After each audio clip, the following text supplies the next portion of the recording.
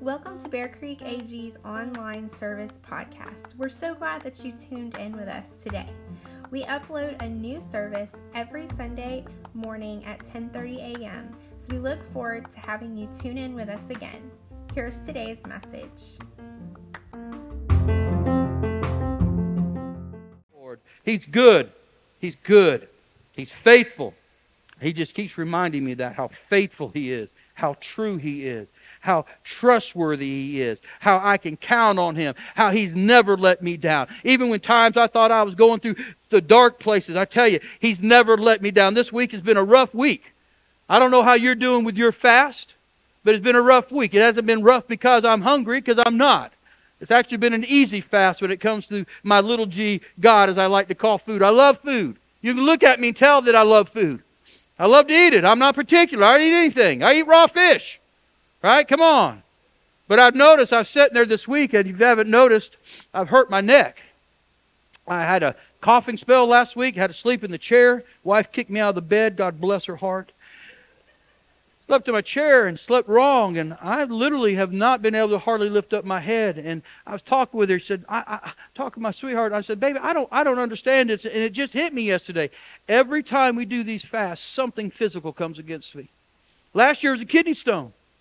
3 years ago it was a kidney stone. I mean, I can go back and just see. 1 year it was just upper respiratory infection, and you know, it just amazes me how the enemy wants to come against me, wants to come against the church of the Lord Jesus Christ, especially when we're interceding, especially when we're making sacrifices, especially when our attention is attuned to God, as it usually is this time of year, and how He wants to come against us. But I want to tell you, and I want to encourage you today, church. Oh, I'm not preaching yet, but I'm preaching. Don't be discouraged. Don't give up. If you've joined me on this fast, this is the last week of the fast. Let's finish strong. Let's get on our faces before God. Let's intercede. I don't know what you wrote on your card that you wanted out of this fast, but if you haven't received it yet, let this be the week that God comes through for you. Let there be a breakthrough in your life. Tear apart those things that distracted you in this world, that's keeping you from accomplishing what God wants to do in you and through you. I'm telling you, it's not too late. God is still alive and on the throne, and He's ready to move in the lives of His children, and He's ready for the church of the Lord Jesus Christ to rise up and be who He intended us to be.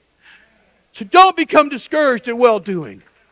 Keep the faith. I hope you'll join me tomorrow night. Last Monday night of the 21 days of prayer. Not that it stops after that. I want to encourage you. I don't want to browbeat you. I don't want you to feel guilty. That's not what this is about. I want to encourage you. I know you collect more flies or ants with sugar than you do vinegar. So consider yourself an ant today. All right? I want to encourage you. I want to attract you with some sugar. Show up tomorrow night for Monday night prayer and see what God might do in you and through you and amongst us tomorrow as we intercede for our nation, as we intercede for our state and our government, as we intercede for those who are sick, those who are lost. I'm telling you, church, we're missing it.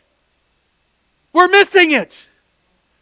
We are so distracted by this world and the flesh and the pleasures of life that we're missing it. The trumpet's going to sound, and we're sleepwalking through this life. And He's trying to wake you up today. He's trying to wake us up today. There's something that's burning in my spirit. And I want us to wake up. He's coming. He's coming. Are we looking? Are we waiting? Are we loving His appearing? Are we excited about it? Or are we saying, no, Lord, hold off a little longer because there's so much more I want to do? This world holds nothing. You know, the only thing this world holds for me that keeps me hanging on is you. It's you. Because of the calling that He's placed on my life. Because of the love that He's placed in my heart for you. It's what keeps me hanging on. That keeps the hope in me alive. I don't believe God's done with us. I believe until He comes, He's not done with us. But we have to wake up. We got to press in. I'm telling you, we have to come alive again to be the church of the Lord Jesus Christ. We got to come together and be united. We got to be there for one another. Come on. We're a family. We're a body. And I'm praying that God wakes us up, helps us to get beyond our complacency and our comfort. We're comfortable. I'm ready to be uncomfortable. I'm ready for God to move us. I'm ready for God to move us from where we're at. I'm tired of camping in this part of the wilderness. I'm tired of camping in this part of the wilderness. I'm ready to move closer to the Jordan. I'm ready to move closer to the promised land. We're pilgrims passing through this land. I'm not here to build a home. I'm not here to build a kingdom of my own. I'm going to a place that I can only dream about, that the Bible's only given us a little bit of a description of. Oh, I long to be with my Lord, but until then, there's work to be done here. Oh, God, help us. Help us, Lord Jesus. I love you, church. And my heart's burning. It's burning. It's burning. We don't have much time left. We don't have much time left. I don't know how to go from there. I don't know where to go from here. But just know I'm praying for you. I'm praying for you. I know the struggles you're having. I see the hardships you're facing. I understand some of you, the loneliness that you're feeling. I may not be there, but I understand you're lonely and you're hurting and you're confused why things are happening the way they are. I'm just saying, stay faithful. Stay true. Stay the course. Don't give up. God's not giving up on you. And I believe there are greater days ahead. There's greater days ahead for this church. I believe that for your life, for your future, until the Lord should come. Oh, but we've got to focus. We've got to quit being distracted. We've got to keep our eyes looking to the eastern sky. I don't want to be so heavenly minded. I'm no earthly good. But as I keep my eyes peering towards the east, looking and loving His appearing, it motivates me even more and more to get things right and to help people get things right in their lives. And that's really what today's about. That's really what this whole message series is about that I began 2 weeks ago. It's called The Disciples' Way of Life. I believe that we've been fed a lie. I believe the church is responsible. I think that the church has become so concerned with reaching the lost that we've changed the message of the gospel. I believe there's pastors have become unknowingly false teachers that Jesus spoke about in Matthew. Unintentionally, we're giving a feel-good gospel. We're given a gospel that says that God should bless us with everything. We're given a gospel that says all you have to do is agree with what the Bible says and you're going to be okay. And I don't think that's true. Everything I read in the New Testament, what Jesus said, it's more than just agreeing with the Word of God. It's about going from being a believer to becoming a disciple and walking the walk that a disciple walked. It's a hard walk. It's a tough walk. It's a walk of sacrifice. It's not a walk of comfortability. You show me people in the Bible who decided to follow Christ, or in the Old Testament that gave up their lives to be righteous before God. You show me how their life was easy. I don't see it. I don't see it.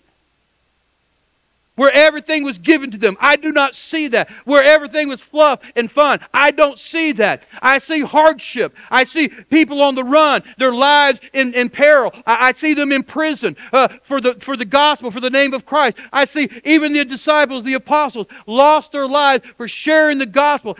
A disciple's life is not easy, but it is rewarding.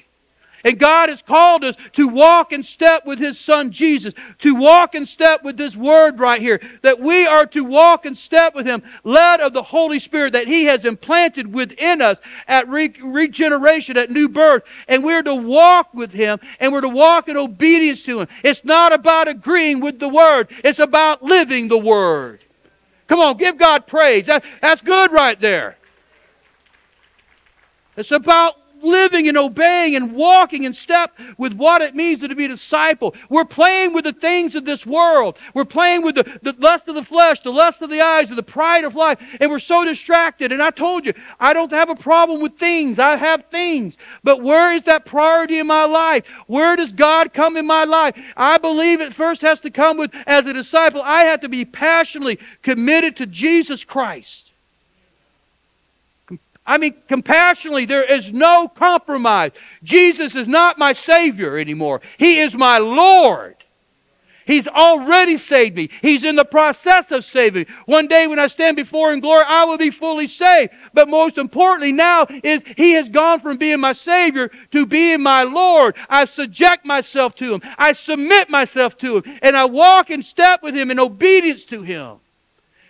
We got to quit trying to change this word to agree with our lifestyle. We need to adjust our lifestyle to agree with the Word. Oh, I'm telling you, church, He's trying to wake us up. He's trying to wake us up today. I don't know what's happening in the Baptist church. I don't know what happened in the Methodist church. I can't tell you what's happening in the Pentecostal Holiness church down the road. All I know is God is trying to wake this church up. And I can tell you He's woke its pastor up if you haven't noticed. He's woke me up. Come on, I'm no different than you. It's easy to sleepwalk through this life. It's easy to say, well, I'm just going to make it to the trumpet sounds. Well, we're not here just to be here. We're here to take the kingdom. We're here to advance the kingdom. That's what this series is about, is becoming kingdom builders and advancing the kingdom and just moving the gates of hell back farther out of the territory that God wants us to take for His kingdom. And it begins by being compassionate, being passionately committed to Christ. Today we're going to pick up on the second chapter. I really enjoyed having Rick. I hope you guys enjoyed Rick Dubose last Sunday. If you didn't hear that message, it's online today. Please go back and listen to it. No weapon formed against you will prosper. I love that, how he approached that scripture. 2 weeks ago, if you didn't hear the message, passionately committed to Christ, you need to go back and listen to that. And today we're going to look at the second chapter or the second message in this series that God laid on my heart. And I want you to absorb this today. Now, because I've taken that 10 minutes to do what I just did, I'm believing it was God. I've got to cut some stuff out now. But I just want you to follow me this morning. Be in Matthew, if you would, Matthew chapter 22. And I want this second installment, or the second installment of this series, is entitled, honestly, is now we need to become passionately committed to loving people. To loving people. I don't know about you. I don't want you to have some dry preaching this morning. I have found that loving God is easy. Have you found loving God's easy? I mean, think about it. The life He's given you, the things He's blessed you with, your wonderful pastor. I mean, come on, He's blessed you. I was joking there. But you know what I found is hard? Is loving people. God's perfect. He's easy to love. You're not. I'm not. Right? Come on. It's not. But you know what I've come to understand? Because of that, the church has failed at loving people. We have failed at loving people. Think about what the world thinks about Christians today. Honestly. Honestly. They think we're mean-spirited. They think we're judgmental. They think we're hypocritical. And we're critical. And they want nothing to do with us whatsoever. That's the way the world has viewed us. And we really need to do a better job. Because what we have to understand is we have been called to act and love like Jesus. Once you are passionately committed to Christ, that loving relationship with Christ, the next step in becoming a true disciple, the true mark of a disciple is now we begin to love people the way Jesus did. And we're going to look at how we should do that today. When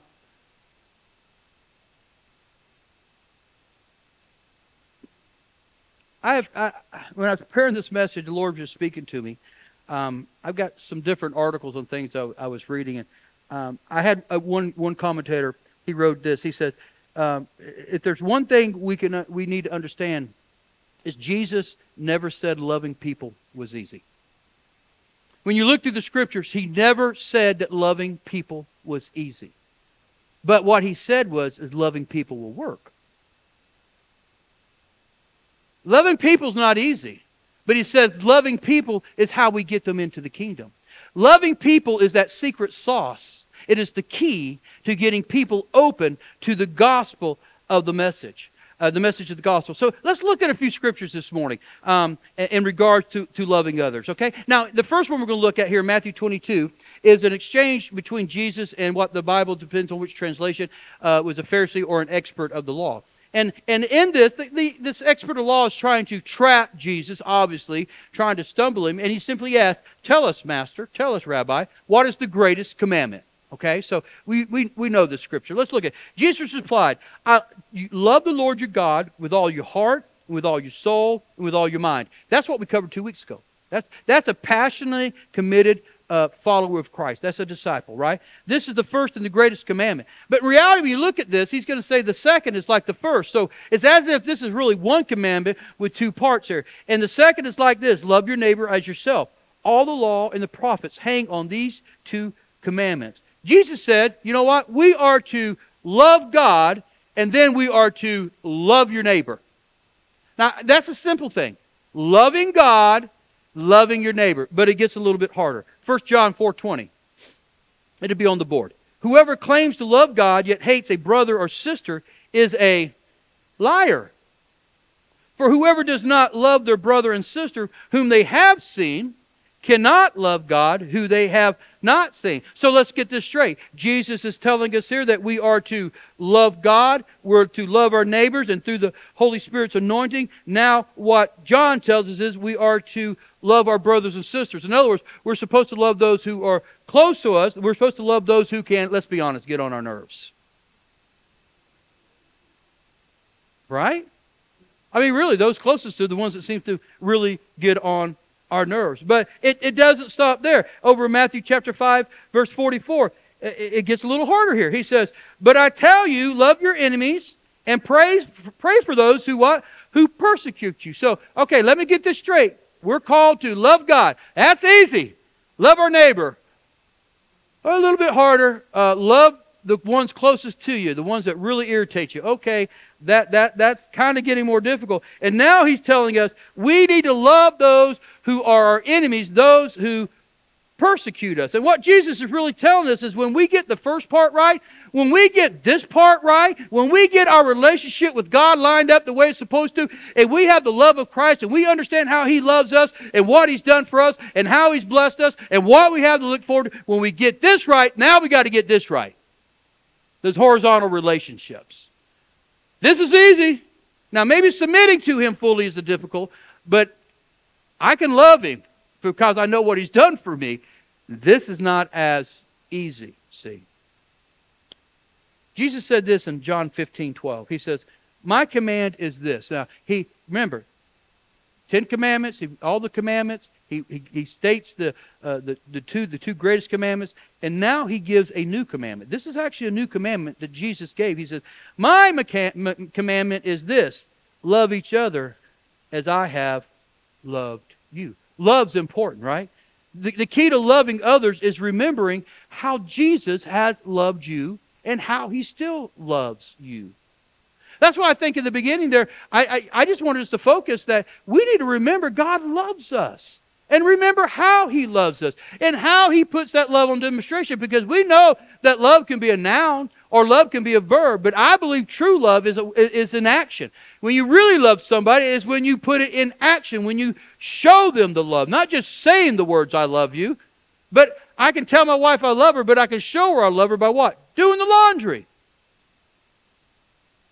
Come on, wives, it's okay to amen me. Sleeping in the bed with her. Yeah, she misses me. It's been cold lately, right? Even my dog is sleeping with me, won't sleep with her. Sorry, baby, I don't know what that's all about. But anyways. But yeah, we have to understand that. See, we're not called to argue with people. You know why? Because arguing will not open people's heart to the gospel.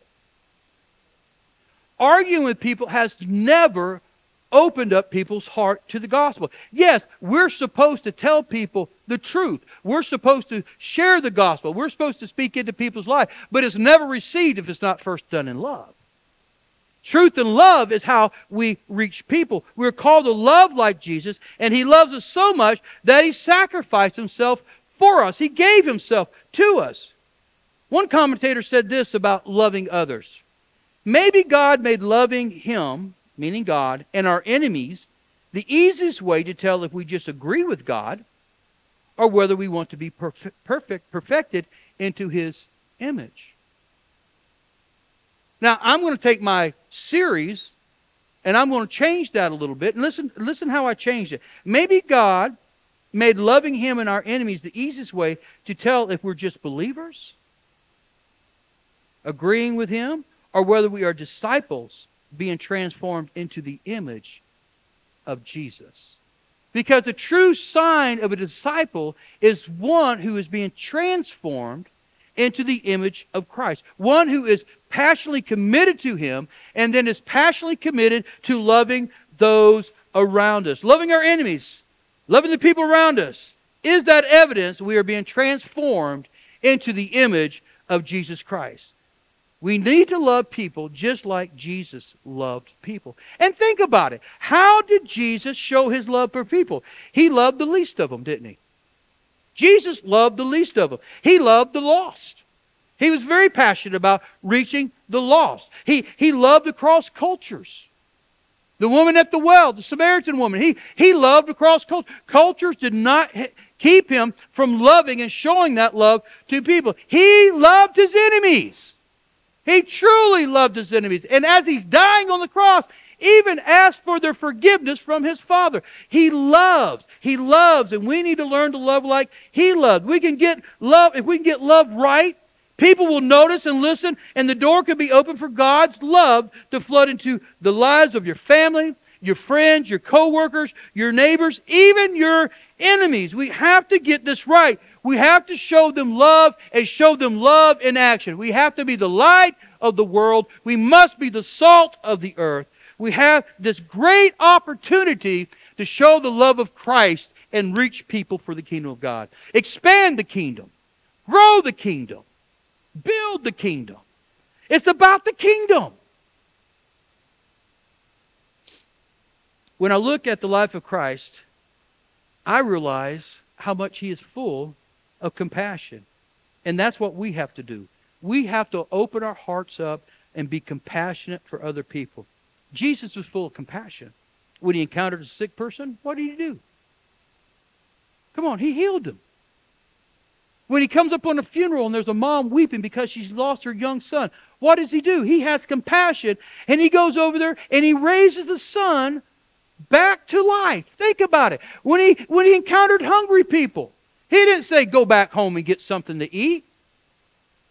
He fed them. He took what they had to offer and he fed them. He helped those under social injustice, right, and oppression. He delivered people from demonic oppression. He loved people. He cared about people. He was full of compassion, and he got into people's proximity. That's what I love about Jesus. He is our example. He saw them in their need. Matthew 9:36. When he saw the crowds, he saw these people.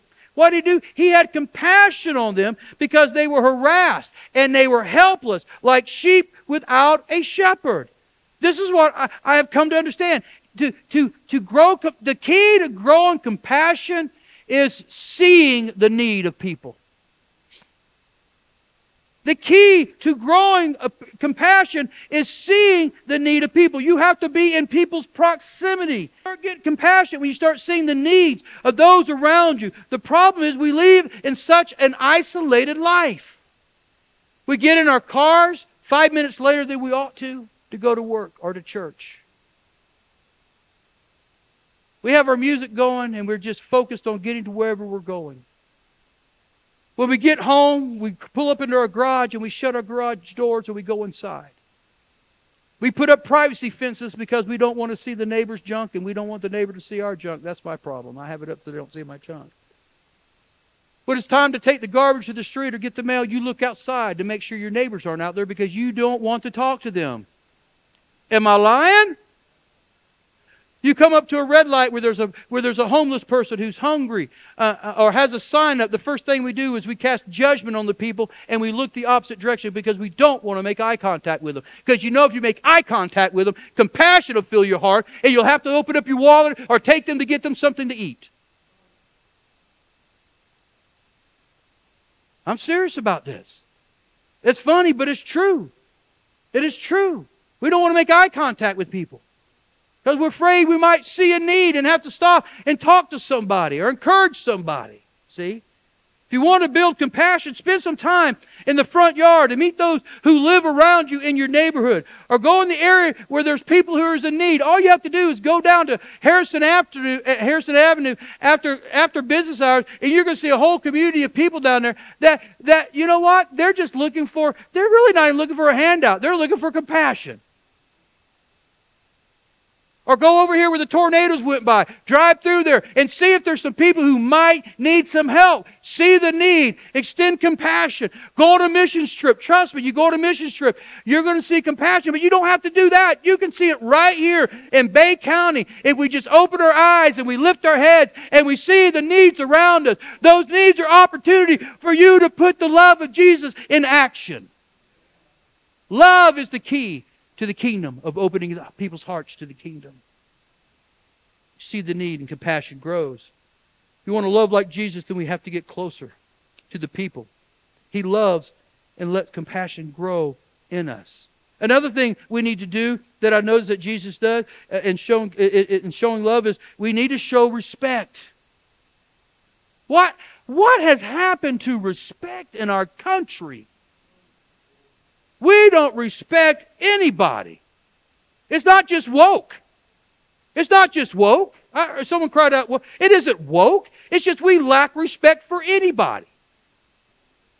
Even in the church. We don't respect one another. We have to think about this. Jesus goes beyond respect. In a time and a culture where women had no rights, and women were just basically property owned by men, Jesus did not treat women that way. He respected women. He invited women to follow Him, to be a part of the ministry. He used them. He respected them. We all know the first person He talked to, and it was God ordained after He rose from the grave, was Mary Magdalene. It was a woman. They were important in His ministry. He respected them. What about children? He loved kids. There again, they were just troublemakers. They were pains. They were distractions. Oh no, the master has to rise. No! Let them kids come in here and crawl all over me. I'll be a playground for a while. He respected children. He loved children. How did He handle the poor? He didn't look down on the poor. He wasn't judgmental. He had compassion for them. He knew there was a better life for them. He knew He could change their circumstances. And He had compassion on them. And He helped them. People of other cultures already mentioned this. He went out of His way to talk to them. He showed respect to everybody. Today's culture, we look back at people that did things in their past when things were different, and we bring it today and we judge people in the past by the standards of today. Now, I'm not here to say right, wrong, or indifferent. The good thing about my Lord and Savior, you can look at how He lived His life 2,000 years ago, bring Him into today's culture, and you cannot put Him on the stand of judgment saying that He did anything improper and wrong, even in the standards today that we hold. He respected people. We need to get back to showing respect and kindness to others, regardless of who they are or where they're from. It doesn't matter their religious beliefs. It doesn't matter where their religious beliefs are. It doesn't matter if they believe in God like we do or they believe in some other false god. It doesn't matter. They deserve our respect. They deserve our respect. We don't have to agree with them, but as individuals created in the image of God, they deserve our respect. It doesn't matter, come on, what their sexual orientation is. I may not like the sin, but I love the person. In my personal life, I've got 2 nephews that are homosexuals. They're living that life. I love them young men. My heart breaks for them. I'm not casting judgment on them. Nothing. I'm praying for them. I want them to know that they can come into my presence, and I'm going to hug them and love them, and they're going to see the love of Jesus. Oh, they know where I stand. They know where I stand. Do you hear me, church? They deserve my respect because although they're living in a sinful lifestyle, they're still created in the image of God. Oh my goodness. It doesn't matter what the socioeconomic status is. Don't matter if you're rich. I'd like to have a few more rich people in here. Doesn't matter if you're poor. It don't matter if you're in between. Respect. It doesn't matter how you're dressed. Doesn't matter what car you drive. Doesn't matter what street you live on. We even love Brother Glenn. He lives on the other side of the tracks, but we still love him. Come on, he's a hood. Bunch of you hoods in here. I think our community's gone to the hoods. Absolutely. It doesn't matter what your political affiliation is. Oh boy, you got quiet on me now. I don't care if you're green card, purple card, red card, Democrat, Republican, independent. You know what? I'm going to respect you. I may not agree with your politics, We can have a discussion about that if you want to. But I think you know where I stand on some issues. I'm a man of morality. I don't have to go down the list. I don't want to say I don't care about economics, because obviously economics affects all of us. God is my keeper. God is my provision. So, hey, listen, that's not... But let's talk about the unborn. Come on, let's talk about those things that are moral. Let's talk about... But you're going to still get my respect. We may have to agree to disagree, but we need to respect them and quit dishonoring people. This world is full of hatred. And it's in the church of the Lord Jesus Christ. We need to quit hating people. We have to get back to respecting people. It doesn't matter what the color of your skin is. I hope we know that. I hope we understand it doesn't matter that we're white. We got one Mexican in here. I'm so glad, Michelle. You kind of make us moke. And Brother Keith, brother, I'm so glad that you are a greeter at the front door of our church. I am. I don't want to control who does and who doesn't come here. I just want anyone who comes here to feel welcome, regardless. Regardless. And I'm going to say one thing, more thing about that. It doesn't matter what country you come from. I'll tell you what, I don't like the border any more than you do, because it is affecting all of us. But those people who are coming into this nation, respect them. Be careful what you say about them. I guarantee you, if we were in their situation, we'd probably be doing everything we could to get in this country. Matter of fact, I don't see many of y'all leaving this country. I'm not saying it's right. I'm not saying things don't seem change. We're not talking politics. We're talking respect. I'm preaching, I know, and I'm kind of coming across hard, but we got to get this right. Because you never know when you might have an illegal alien come through that door.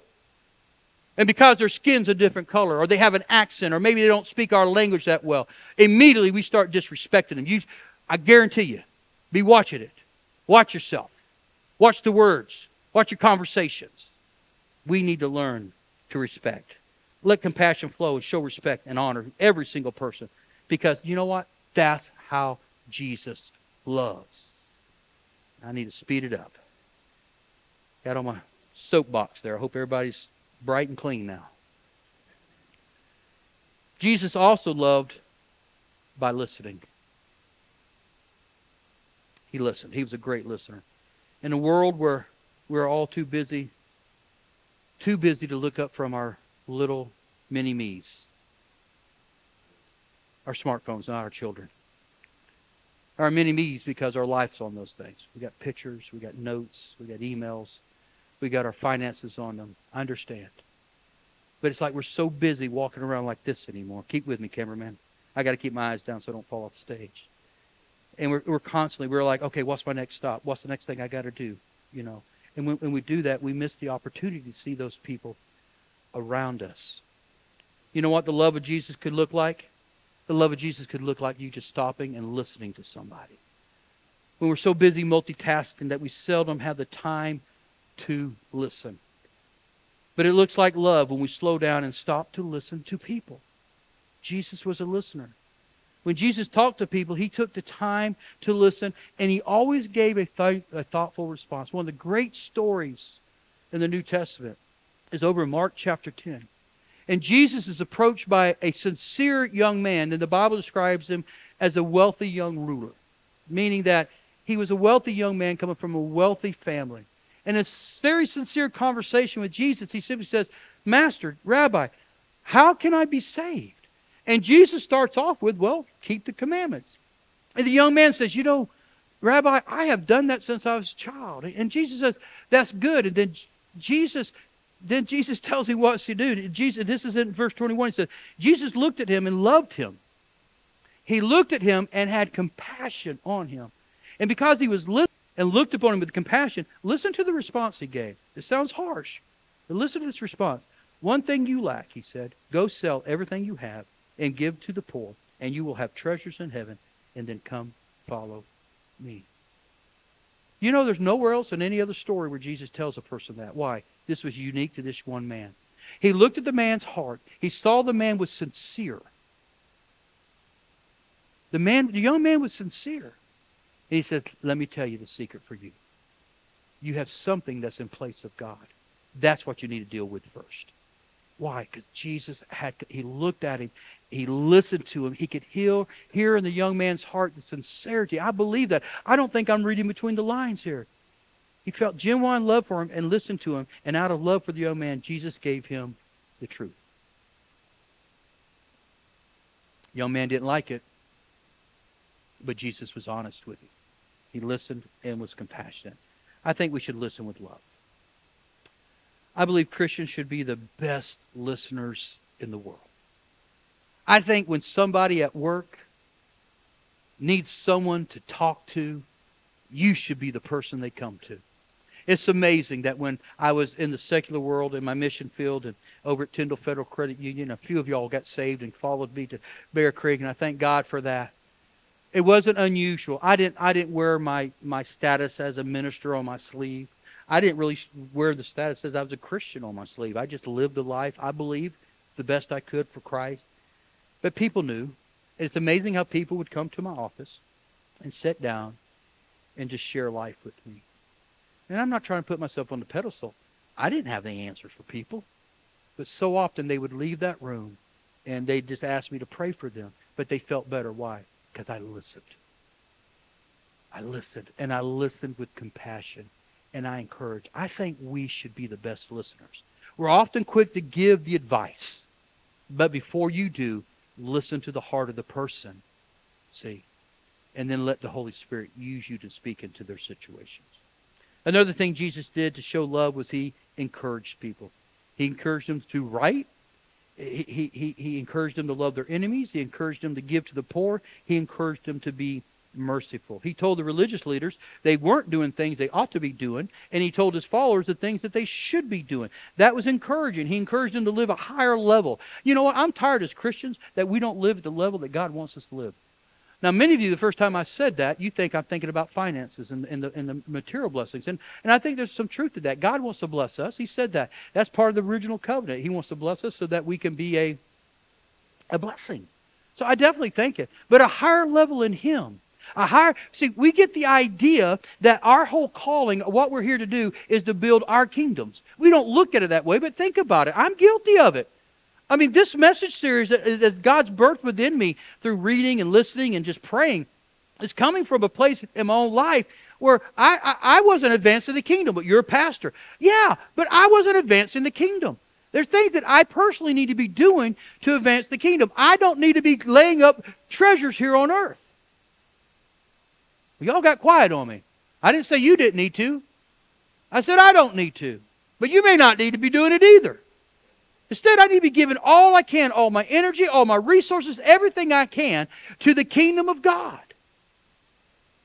I'm worried about, I know y'all don't want to hear it because I'm nowhere, listen, I am nowhere close to this, so don't worry about that. Thinking about retirement. I'm 57. 57, babe? 57. I think I'm 57. 58. Maybe I'm 58. Forgive me. Born in 66. How's that? I'm proud of my age. Listen, I look old because of y'all. I can tell you that. I've got pictures show I was not gray-headed. I was skinny when I came here. So I don't eat because I'm hungry. I eat because I'm stressed a lot of time. But seriously, and God's laid it on my heart. I'm going to share more of this in the future. I'm going to be preaching in the future on a part of this series. But God just laid it on my heart. He said, "Why are you worried about retirement? You retire when I'm ready for you to retire. When you do, I'll take care of you." Now, I'm not telling you don't need to worry about retirement. I'm not saying that's what I'm still putting money towards retirement. But I was so worried about getting to that place. And like I said, don't worry, I'm here at least till I'm 85. You know, you do those little things where it says, okay, where are you at now? What age do you want to retire? What do you want to have when you retire? And you put that in there. It's like, well, I'm going to live to be 105 then if I'm at this rate, right?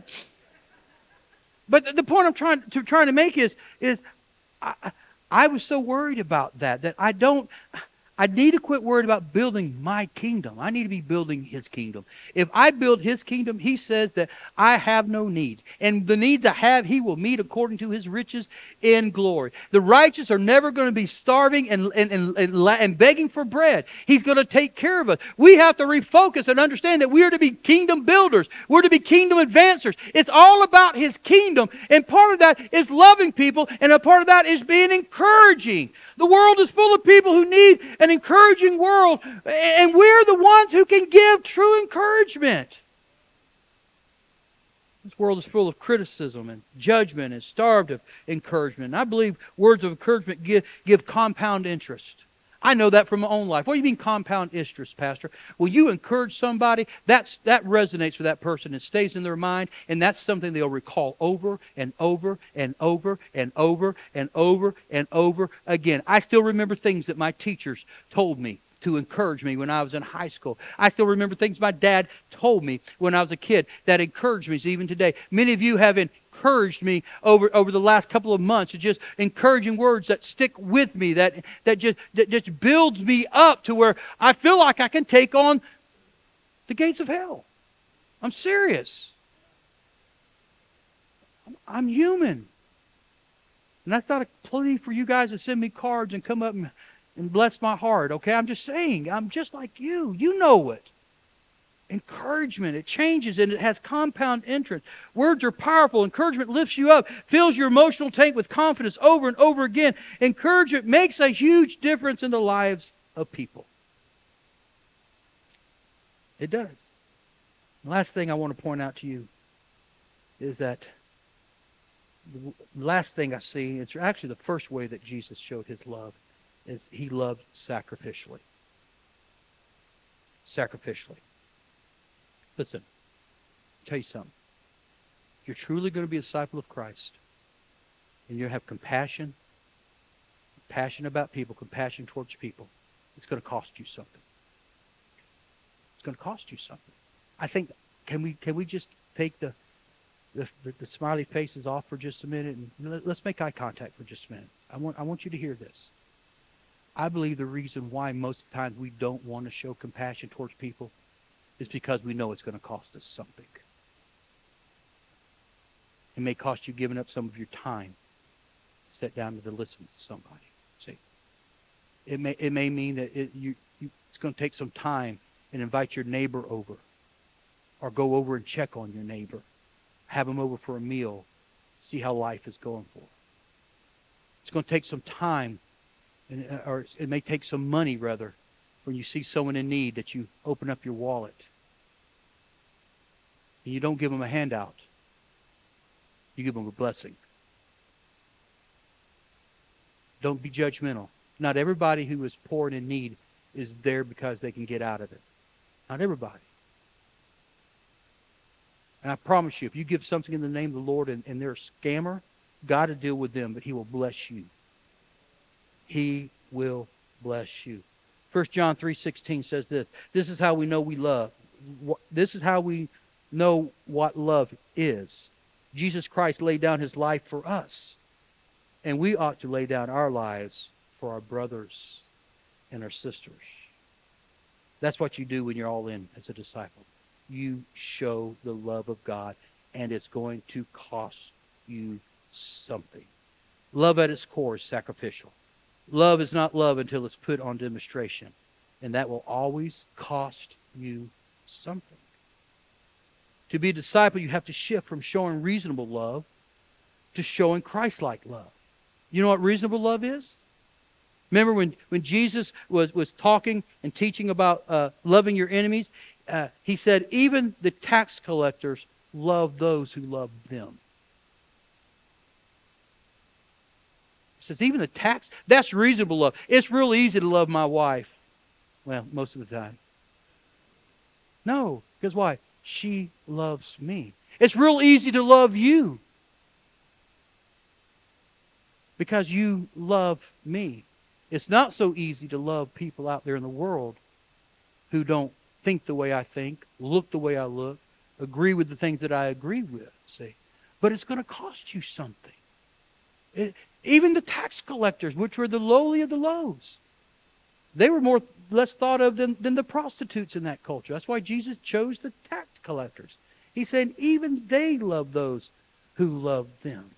We need to move beyond reasonable love and love with a kind of love that makes people scratch their heads and wonder, why are you loving that person like that? See. So how does it look? As we land this plane, actually we're doing an approach. This isn't the landing. So how does that look like? What does practical love look like when we're loving like Jesus? How do we put that into practice? Well, I think it begins by being approachable. All right? And I'm just going to be honest with you, church. We have to become more approachable, not just in this four walls of this church, but when we're out in the community or when the community to our facilities for whatever reason. We need to learn to smile. So we're going to practice that. This side, give me your best smile. Come on, there we go. Beautiful smiles, beautiful smiles. Brother Glenn, I didn't see you smile. There we go, smiling. Don't let me call you out. Don't make me call you out. Come on, smiles, smiles. Sam, you got a bigger smile than that. Quit fighting me. All right? Quit fighting me. All right, let's try this side. Smiles. Come on, don't make me turn you upside down.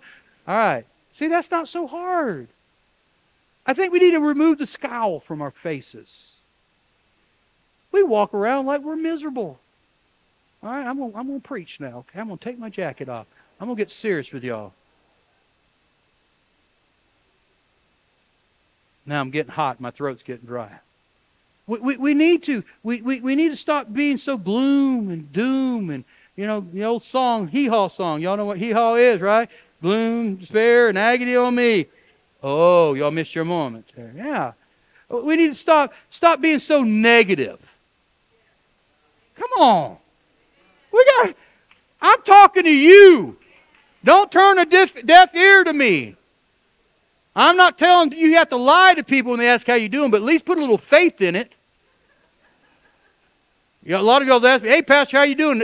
And today I was honest. My neck's hurting bad. And so I didn't want to lie. I said, man, I'm doing great. I said, but I am doing better. I'm getting there. I'm like a hair in a biscuit. I'm hanging on, right? I don't know. I thought y'all knew that saying. I'm sorry. So many of us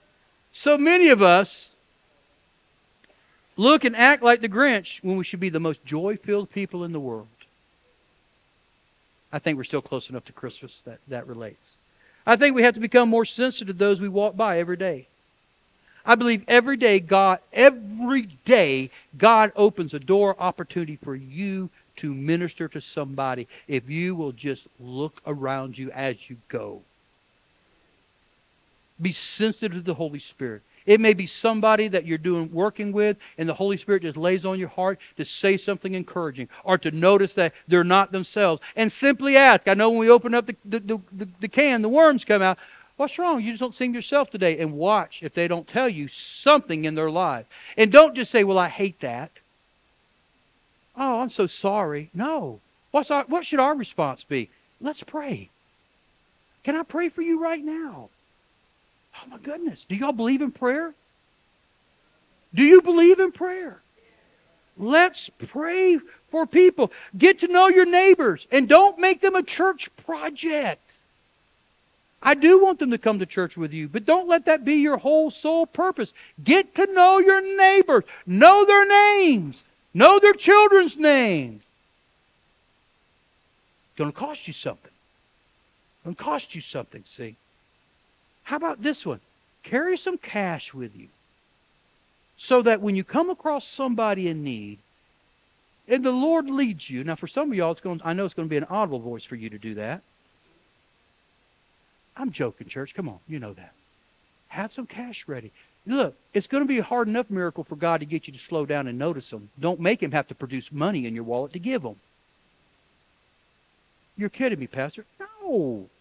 Carry a spare $10 bill around in your wallet. And next time you see somebody that's in need. And don't just say, here you go. Maybe even invite them. Hey, can I go buy you lunch? Well, Pastor, they're going to go buy cigarettes and alcohol. You don't know that. And if they do, like I said earlier, if you feel led to do it, do it. I don't care if you say, look, please don't buy any alcohol cigarettes with this. If you feel like you need to do that. But I wouldn't even do that. And by the way, we got little business cards out there that you can take with you that has the name of the church that just says, I want to bless you, or this is, let you know Jesus loves you. You can give that with them and to them. But talk to them. Pastor, I don't have the time. It's going to cost you something. It's going to cost you something. I hope you're getting that. Love looks like paying for someone's gas that can't afford it. Love looks like visiting your neighbor when they're in the hospital. Love looks like helping someone load their groceries in their car. See, love looks like stopping to talk to someone who you can tell is distressed or crying, having a bad day. There's so many other ways to show the love of Christ. All I'm asking us to do Let's do it. Are you a disciple of Christ? That's not for you to respond. It's a rhetorical question. Are you a disciple of Christ? If you are, that means that you are passionately committed to Christ and that you should be passionately loving other people with the love of Christ. Where does that come from? It comes from God. You cannot love them in your love. But when you remember what Jesus has done for you, and you let the love of God fill your heart, you will see these opportunities. And you know what? The first one's going to be difficult. The second one's going to be difficult. You may be rejected. But eventually, as you walk in obedience to the Holy Spirit, doors are going to open up. And man, it's intoxicating when you start being used of the Holy Spirit to speak into people's lives and to bless them. To bless them. He blesses you to be a blessing. He didn't leave us on this world, in this world after we're saved, just to arrive to heaven safely. He says, no, we're here to fight a spiritual war and reach as many people as we can for the kingdom of God. You guys are really nervous right now. You should be. This morning, I sat in my class, and my anointed teacher, Brother Glenn, was teaching. He's teaching a book on the end times. The Great Disappearance by Dr. David Jeremiah. Great book. And as we were sitting there and just discussing, because I believe in small groups and I believe in Sunday school, I stay in there for about 30 minutes before I come out and just get my mind ready for the service. Because I believe it's important. I don't ask you to do anything I don't do. So if you're not in a Sunday school class, get in one. And if we sat in there and we was talking about what that day would be like when the trumpet sounds. And it's really awesome because we said, you know what? There will be prisoners who have given their hearts to Jesus that will leave their cells. And we're hoping there's a few guys that work in the prison that will go as well, right? Hopefully they're not just looking for prisoners, but they're looking for the officers as well. We're praying. But think about that, and then the chaos in the prison. Where'd all these prisoners go, right? I think it was Brother Glenn that brought up being at a funeral. I've had 2 funerals in the last 10 days. And being at a funeral and the rapture take place and the body in the casket, whoosh! Of course, I'd go, because why? The dead in Christ go first. Wow, that's going to be awesome. You know, all these happy things when you think about it. Then my heart went to, but wait a minute. Those are great things, right? But what about the ones who are left? Of course, we immediately went to, what about the plane with the captain being saved in the plane? You know, is there a captain on board? But the chaos. In my heart, knowing what this message was today, I felt like the Holy Spirit, because I didn't know how I was going to do this message, and I know this is how I need to do it. Reality is, God doesn't desire anyone to be left behind.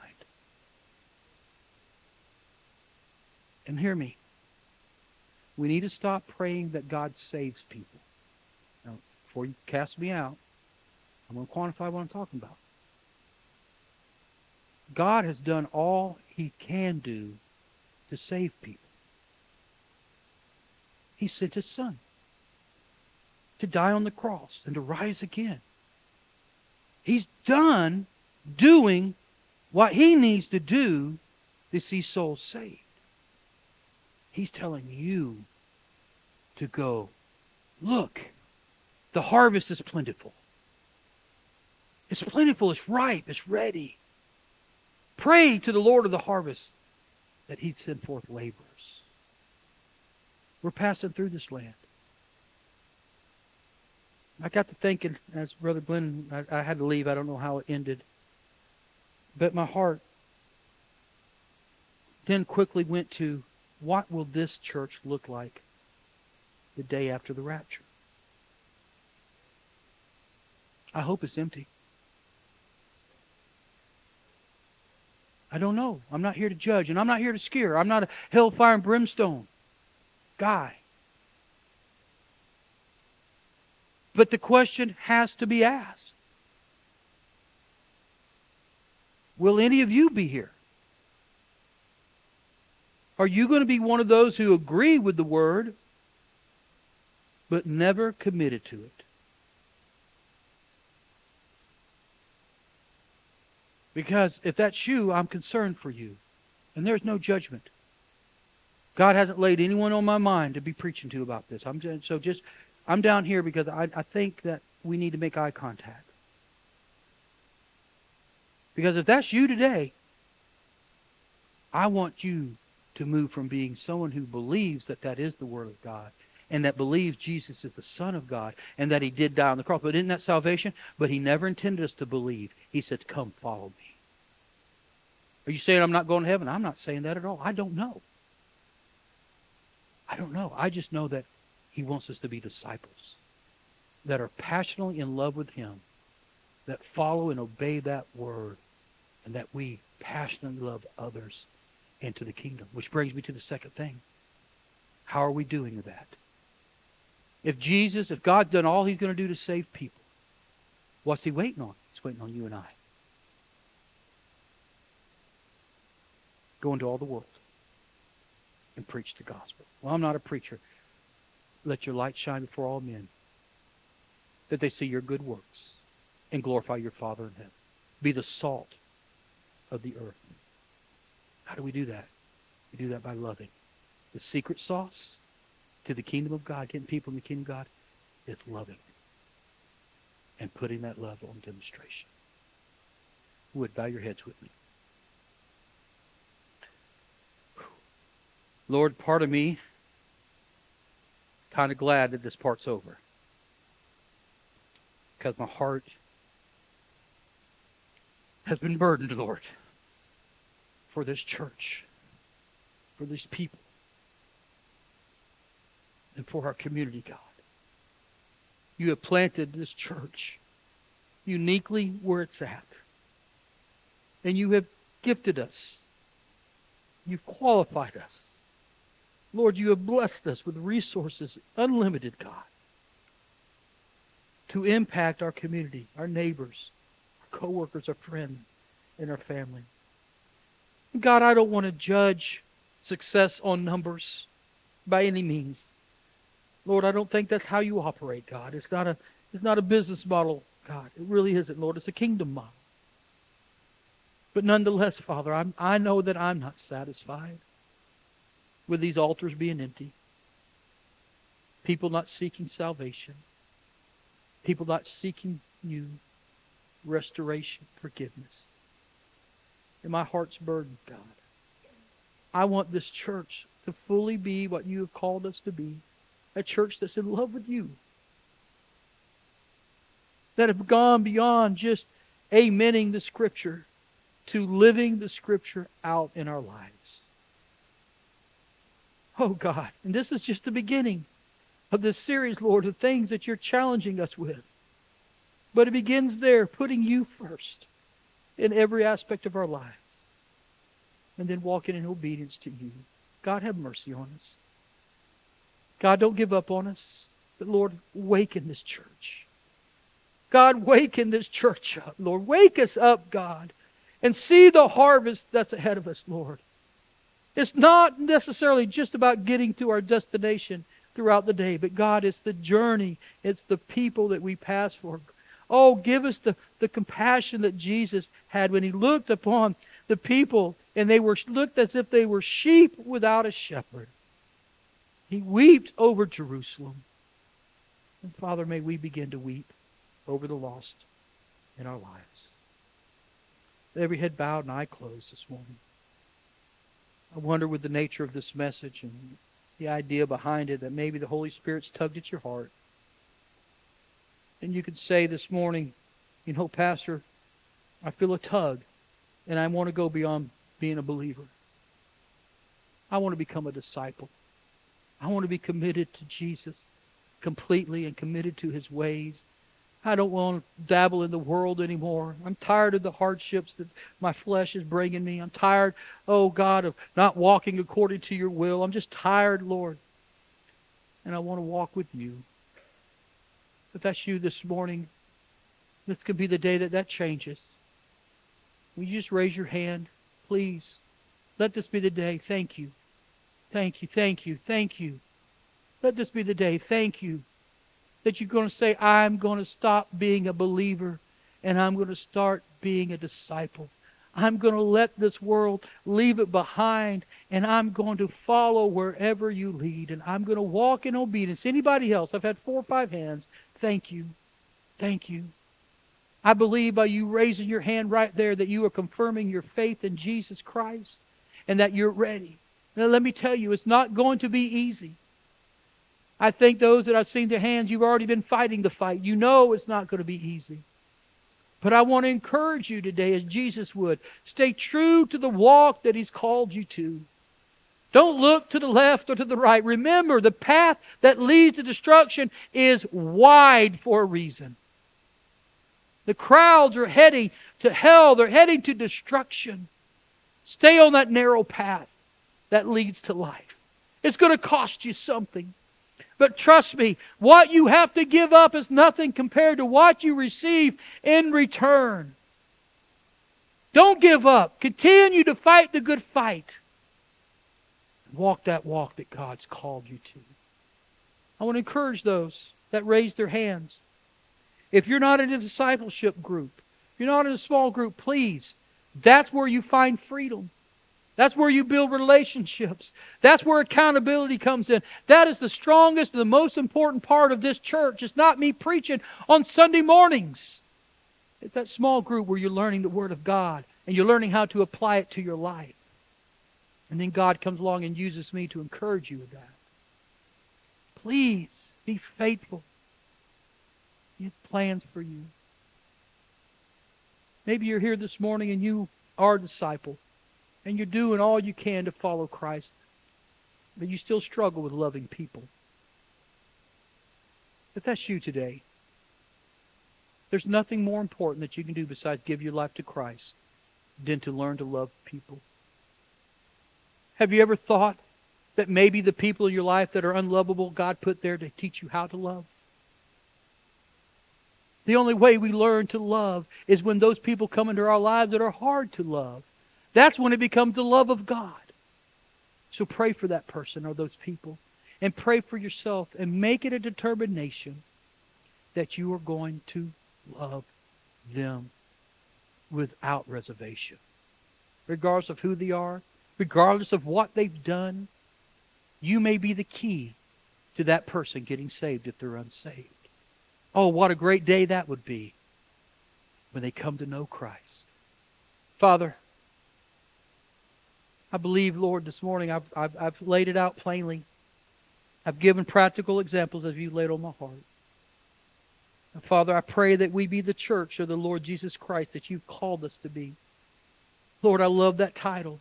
The church of the Lord Jesus Christ. We are your church. Bought with your blood. Empowered by your Spirit. Charged with carrying out the commission of reaching the lost and making disciples. God, on the day of judgment, may we as a church and as individuals, Lord, as we stand before you, God, may we hear, well done, good and faithful servant. God, may we do all within our power, acknowledging who we are in you and your call upon our lives, to be the body of Christ you call us to be, Lord, and love people into the kingdom. Give us that love, Father. Give us that love, God. Help us to drop the judgmental side of our personalities, God. The critical side of us, God. May we be open to loving people without condition. And then, Lord, with that, God, open doors, God, that we can now lead them to the kingdom of God. Grant it, Lord, I pray. Grant it, Lord, I pray. I feel led this morning as we close this service. Before I dismiss you, if there's any among you this morning who needs special prayer, I know this is different. We don't do this too often this way. But I really feel led. If you're here this morning and you need special prayer, I want to invite you to come to the altars, and I'm going to call my prayer team down, and we're going to anoint you with oil and pray for you. Anybody at all need special prayer this morning? Thank you, Brother Mike. Come on down. We're going to pray for you. Brother Mike begins his treatments tomorrow. He needs a touch in his body. We're believing in his healing. Amen. Anybody else need special prayer? I need some ladies to come up here and pray with Sister Marie with me. Anybody else that needs special prayer? If you would, folks, just stay with me for just a moment. I'm going to dismiss you in just a moment. I'm going to pray a prayer of blessing over all of you. Amen. Anybody else? I'm just giving people time to get up front. Amen. Over each and every one of them, Lord.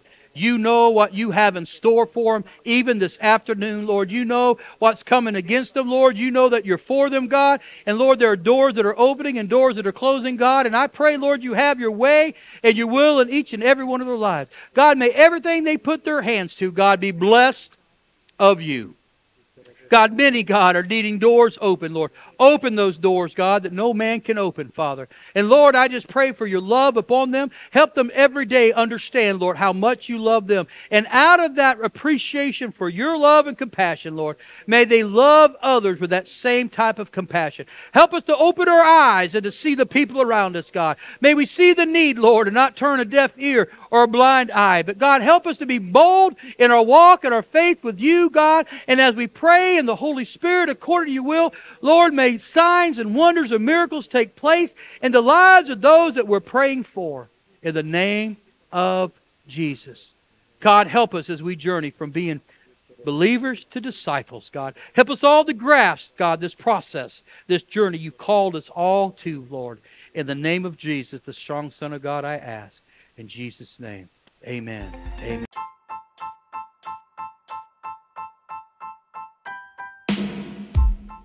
Thank you for joining our podcast. Here at Bear Creek AG, our goal is to help others know God, find freedom, discover their purpose, and make a difference. Have a great week.